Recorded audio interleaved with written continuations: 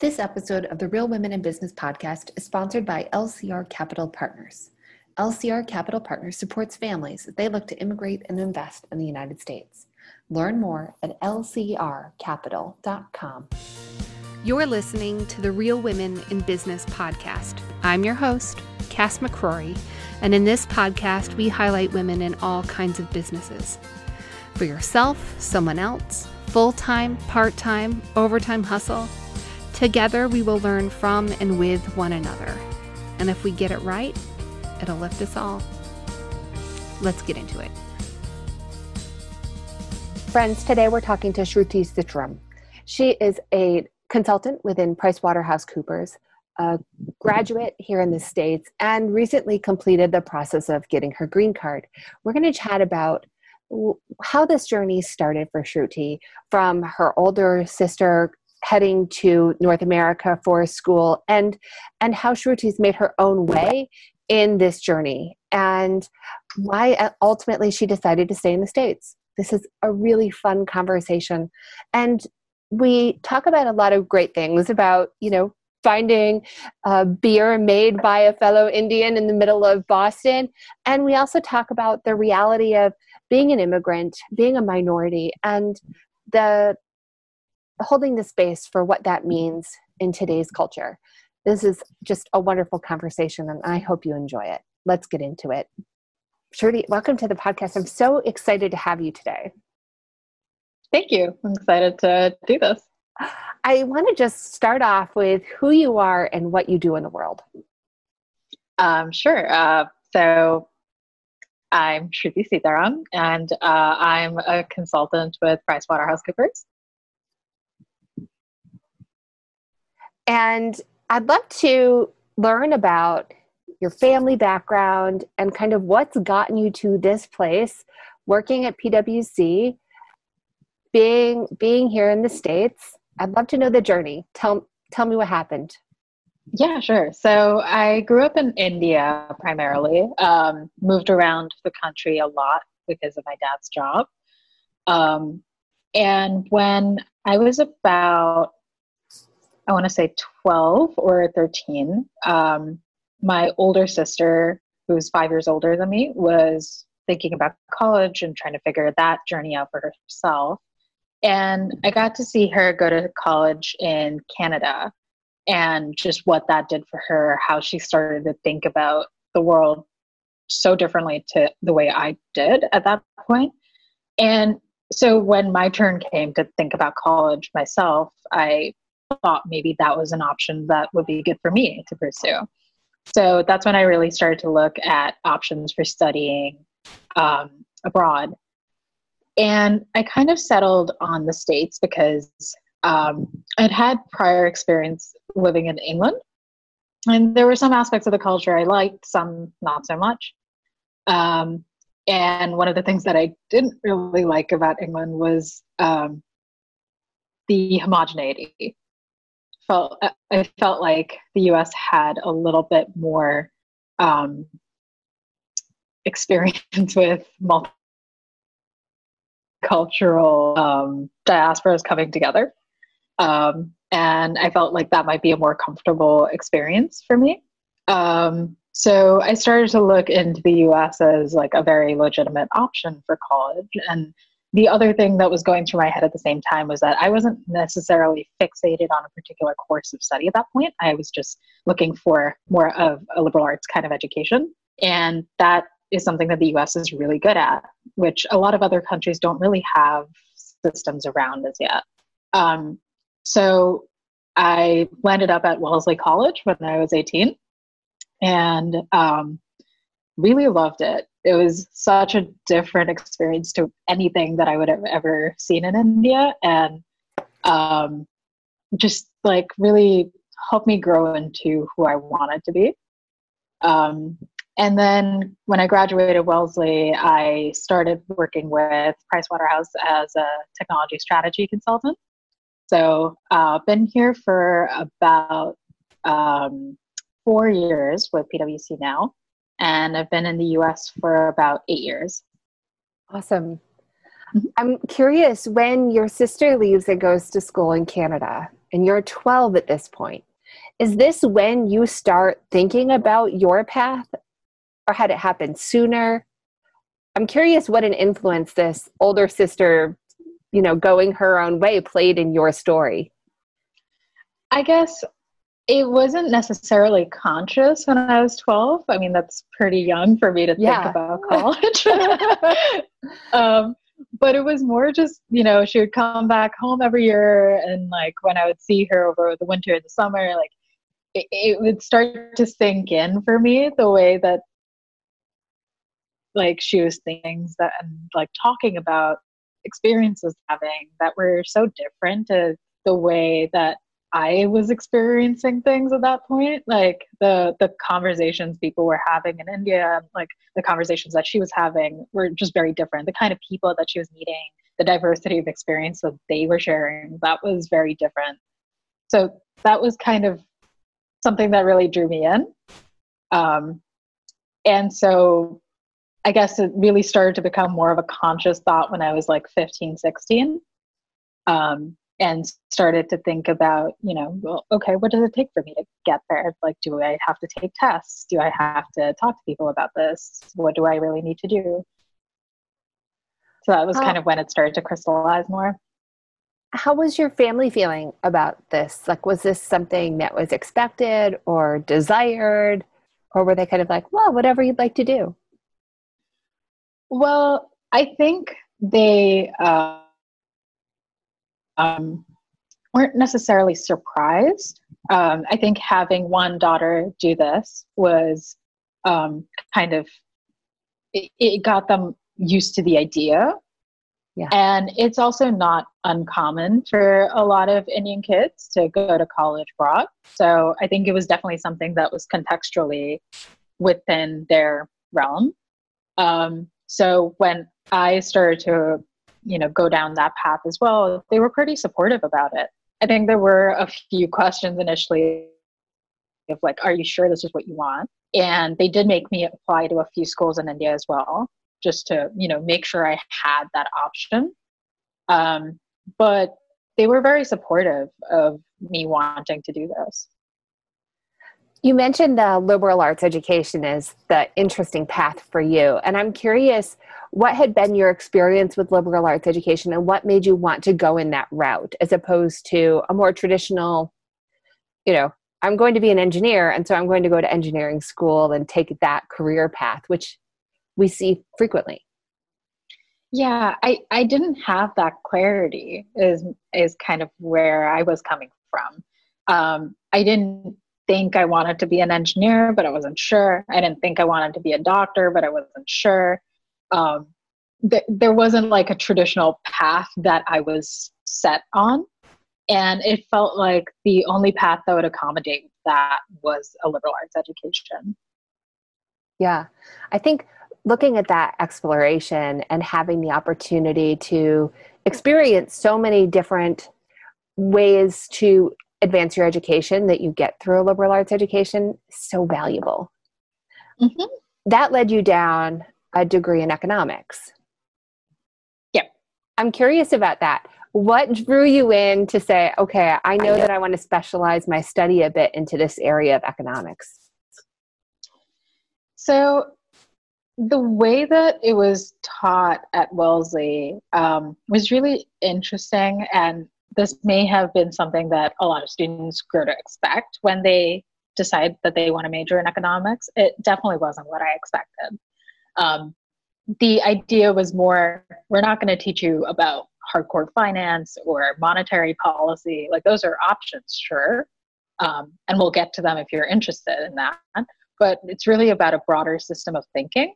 So it's more about economics as a way of understanding resource scarcity and allocation in the world. And that's such a broad mentality, and that's so much of our day-to-day decision making, that was just really interesting and felt very logical to me. Yeah. I think I also studied economics. So I felt the same way, like the logical nature of it, the understanding, the cause and effect piece of it, all of it just clicked in a way that I felt like I could apply what I've learned from a logic base to any work from here and be better for it. Yeah, absolutely. How has that served your work at PricewaterhouseCoopers? So it's interesting because like a lot of the tasks that I do don't require me to think about like, that formula that I learned. Like I never have to set up a Lagrangian for my work, but Right. It's more about just thinking through first principles of, what are the resources that this person has? What is the scarcity that they're facing? How do I think about allocating these resources to get them to the most optimal outcome that there is available? And that's what it broadly comes down to a lot of the time. And then, of course, there are other skills as part of my economics degree. Like I learned a lot of statistics and math, and that comes in handy day to day as I'm doing analyses and putting together the data that needs to support a lot of these decisions that I'm helping my clients come to. But I think the overarching philosophy of it is very much about, the basis of economics. I'm curious, from school into your role, what led you then to pursue getting your green card here in the US? I think when I started school here, I was pretty ambivalent about whether or not I wanted to stay in the US. I was still kind of considering my options. But after 4 years at school, I felt pretty comfortable in this and decided that I wanted to explore a career here. And then when I started down that path, I, really started to enjoy it. And there's a lot about professional life here that fits well with my personality. There's also a lot about personal life here that fits well with my personality. I've, developed a circle of friends here. I have like a little base in Boston now. I think Boston is actually the place that I've ever, like the longest I've ever lived anywhere. So this feels almost more like home than anywhere else has ever felt. That's lovely. That's lovely to think about curating that. And, having traveled and seen so much of India, have you had a chance to travel as broadly here in the US? I have, yeah. Both through work and then through my own personal travels. If you were to give advice to somebody that is starting their journey, whether it's, they're exploring their educational prospects here in the US and then considering what happens from there, what advice would you give them? Could you be more specific? Sure. If you were speaking to a girl or a young woman that you knew that was graduating from secondary school in India and is coming to school with no expectations about how this is going to turn out, what do you think led to you having the best experience? I guess, okay, so what led to me having the best experience and what I would now tell myself looking back are probably two different things. I want to hear both. I think having the best experience was just trying to stay in the moment and not having, too many doubts, not planning too much, not questioning too much. Like my family will tell you I'm a planner. I was applying to jobs at, like halfway through college. I think there is just a lot of planning that goes into wanting to stay in the US, but that's not what's going to give you the best experience. And so I feel like those two things are inherently contradictory for me. Because the advice I would give is plan, but that's not enjoyable. Well, I think that there's a prudence to planning that allows you to have the best experience. That's fair. When you think about the path that you've taken, what are you most excited about next? I'm at kind of a turning point in my career. I'm thinking about business school as an option. And for a while within PwC, I've been trying to transition from working on primarily financial services consulting to working more on healthcare consulting.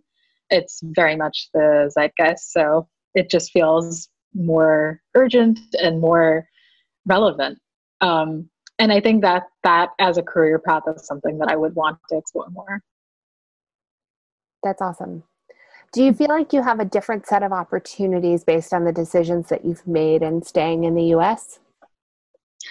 I definitely do. Yeah. I think that in the US, it's not necessary to have a graduate degree before you can gain like good work experience. In India, that tends to be viewed differently still. I think a lot more people end up going to graduate school there, not because they want to or need to. It's just a requirement for having any sort of valid work experience that gets you on a career path you want to be on. Yeah, I think I've definitely heard that from other guests and from other women that, you know, this track really provides you an opportunity to get your feet wet and learn what work you enjoy doing, and helps you adjust your focus in graduate school so that it can be in greater alignment to what you want. Yeah. Okay, I've got a lightning round of questions that I want to ask you. But before I get into those, was there anything that we were hoping we could talk about today that we haven't chatted about? I guess the other thing that I would say on a more personal note, just kind of working through all of these incredibly difficult conversations that are now starting in light of George Floyd having been murdered. That definitely puts them in perspective. Coming to the US, you learn how to be a minority. And I say that with two things in mind. I guess that's something that I would consider. Like, I never thought about that when I was leaving India. Like, I never thought about myself as a minority in India. Like, I'm a gender minority in India. I'm not a racial or ethnic minority in India. But I do think that it can pose challenges being here as a minority. But at the same time, if you do pursue this route of applying for a green card through the investor process, I feel like it's also your obligation to recognize your position of privilege and being able to do that. What advice would you give someone as they're considering this from that lens of, you know, coming from a place of likeness to a place of minority? I think it's important to stay open to learning, and recognize that you don't know everything about everything. Yeah, that's good lessons for everybody. Yeah. We have a saying that we use in our house: we come to learn. That's what we've come to do this life together to learn. And inherently, we will make mistakes in the right way. We will. Yeah. And it's how we learn from them that distinguishes us. Yeah, because I think it's also when you sit in another country and have this third person perspective on what's happening here, it's easy to come to judgments about the way you expect to be treated, you know, the way things might progress once your feet are actually on the ground. I will say, like, as somebody who's been living here for the past few years, like, I've very rarely had uncomfortable experiences where I felt that people were, you know, making decisions about me based on the color of my skin. But when it has happened, it has been extremely uncomfortable. And then it's also about recognizing the fact that in even situations that I do have relative advantages compared to other people. Like, I, you know, have a steady job. I have the resources to, you know, find legal help should I need it. But there are options available to me that aren't necessarily available to everyone. That's a really great point. And recognizing both, you know, you can hold space for being uncomfortable and also hold space for being uncomfortable for other reasons too. Both Yeah. both as the privilege and as the under. So it's both. Right. I don't know if that's the right way to frame it, but it's difficult to hold both of those things at the same time. Yeah. Yeah. Recognizing that that's part of the journey and part of what you'll learn, I think is important to know coming into it. Yeah. Were you surprised? Like, was there an element of surprise or culture shock in that for you?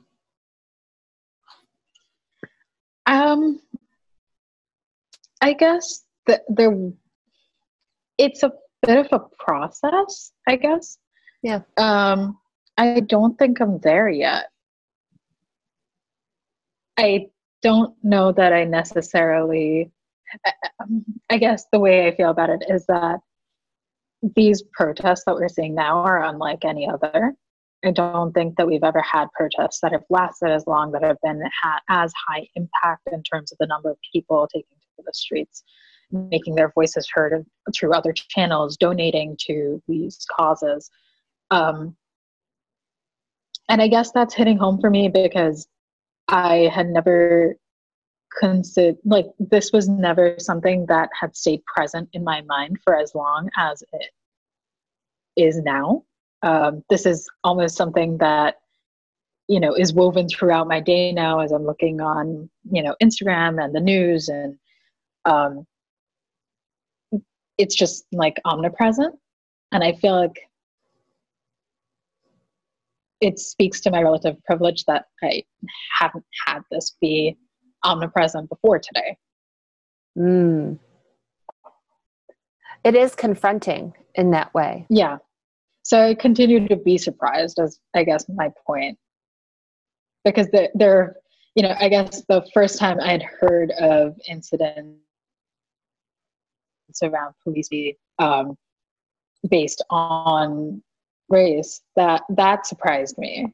Mm-hmm. And every time there has been an incident that's in a similar vein, it has surprised me. But I think it just continues to surprise me. Yeah. Or confront me. I like the way that you phrased it. Yeah.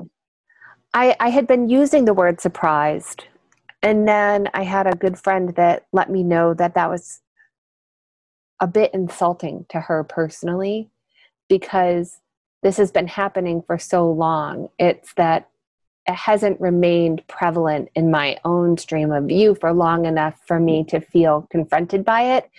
I've been in a place of privilege that it's always been surprising. And so every time it happens, I'm like, oh, what's happening? Surprise.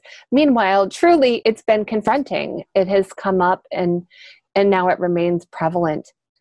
I think as somebody that does come from a place of great privilege and recognizing that, I believe that all of this work will make us stronger as a country and as a universal people. We are humans inhabiting this planet.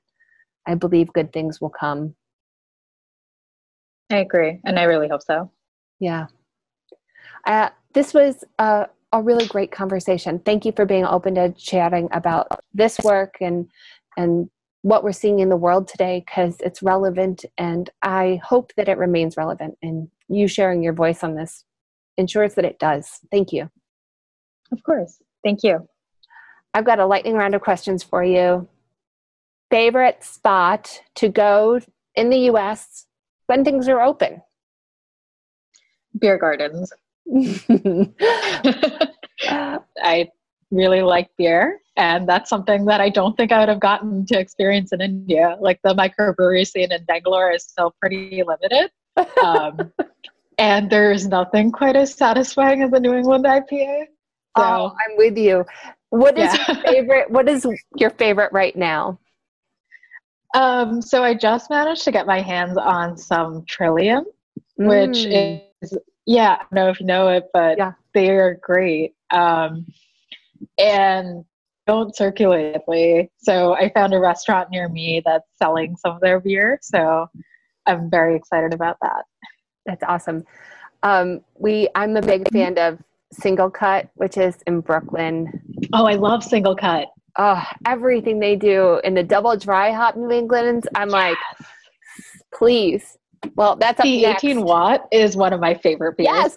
I also like the Jenny Said. Jenny Said is a great one. I don't think I've had that one. Oh, it's good. It's really good. And then there's a local beer called Three Heads Brewing in Rochester, and they have like wild cans. They're very fun, but they have this Sweet Juice Coupe, which is a New England lager, which I was like, okay, fantastic. It's like juicy and hoppy, and that sounds amazing.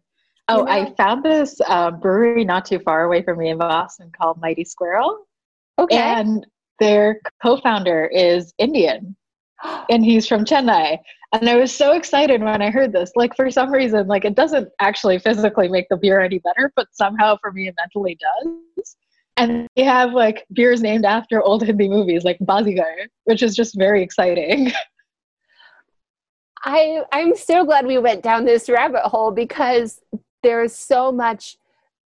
I think that's something that I didn't expect when I was having these conversations, but almost everybody has had a moment where they found a bit of home here in the States, and it didn't come the way they thought it would, but it was such a moment of like being known or being a part of something that was bigger.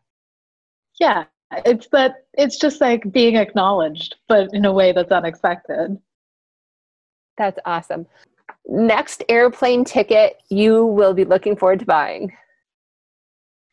Well, I was thinking of going to London in July, but that's clearly not happening. I think the next one will be Germany over the winter. Very nice. What is inspiring you these days? Honestly, all of the good work that I'm seeing happen right now to bring light and positivity into this very dark situation that we are finding ourselves in. Any last advice you would give to somebody that is just starting the process? It took you just over a year from the filing of your I-526 to receiving your green card. What advice would you give to somebody that just filed their paperwork today? Definitely do your research and save all of the documents. Very good, prudent information there. I appreciate it. Thanks so much. I've loved this conversation, and I'm sure our listeners will too. I'm glad. Thank you.